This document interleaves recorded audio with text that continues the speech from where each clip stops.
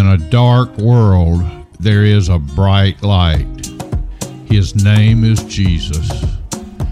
Welcome to Follow Him Ministries podcast as we continue our look at the Sermon on the Mount.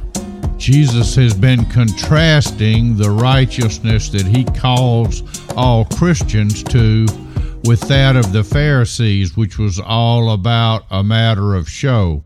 And so in these verses, he tells us, he warns us not to do things for the sake of other people. We can either please God or we can please man, but we cannot do both. So he tells us when you give, not if you give, when you give to the needy, don't blow your horn, don't toot your horn. The old saying, he who tooteth not his own horn, the same shall not be tooteth. Well, we don't want our horns tooteth. We want our God who we live before, who has done everything for us, who is the giver of every good and perfect gift, to see in secret what we have done. He says, beware of practicing your righteousness before other people in order to be seen by them, for then you will have no reward from your Father who is in heaven. Thus, when you give to the needy, sound no trumpet before you as the hypocrites do in the synagogues and in the streets, that they may be praised by others. Truly I say to you, they have received their reward. But when you give to the needy, there it is again, do not let your left hand know what your right hand is doing, so that your giving may be in secret, and your Father who sees in secret will reward you. Lord, help us to hear and see your living word and be changed forever. Through Christ our Lord we pray. Amen. I never met anyone who didn't enjoy a pat on the back, a pat on the head. I'm certainly guilty of that. So I know that I've been guilty before of doing things and hoping they got noticed. But that's not from God. That's not godly giving. That is prideful giving.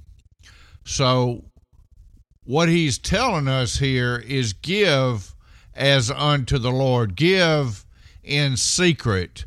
Don't blow your horn in front of other people to draw attention to what you are doing, but instead let God, who is the only judge that matters to each of us ultimately. All of our quote good and our not so good will come before Christ at, I believe that's called the Bema seat. But right now we should live our lives. We should set our treasures in heaven and not on earth.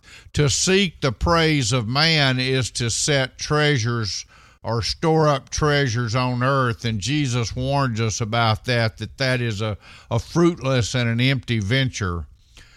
He says, what will it benefit you if you gain the whole world and yet lose your soul?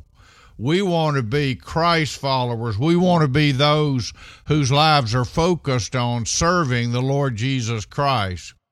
So he tells us there are needy and we should give to them, because he doesn't say if or in the event of. He says when you give to the needy. Do not let your right hand know what your left hand is doing, or vice versa.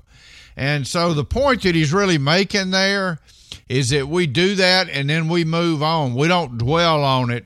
We don't sit and relax in what we've done. Giving is the greatest joy we can experience if we're giving to God. If we're giving for the sake of man, we're always anxious to know whether they've noticed us or not. But when we give as unto the Lord, we don't even have to think about it again. We know God knows all that we've done and all that we're thinking. So I ask God right now to forgive me for each and every time I've ever given for the sake of man.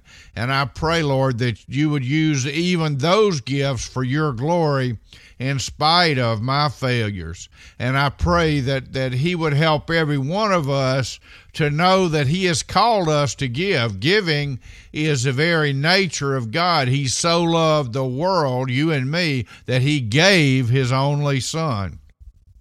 Everything we have is a gift from God. How can we not give back to him? Since God is our provider, he gives us everything we have. Everything that's needed for life is from God. May we likewise give freely back to God as we serve other people, as we love other people.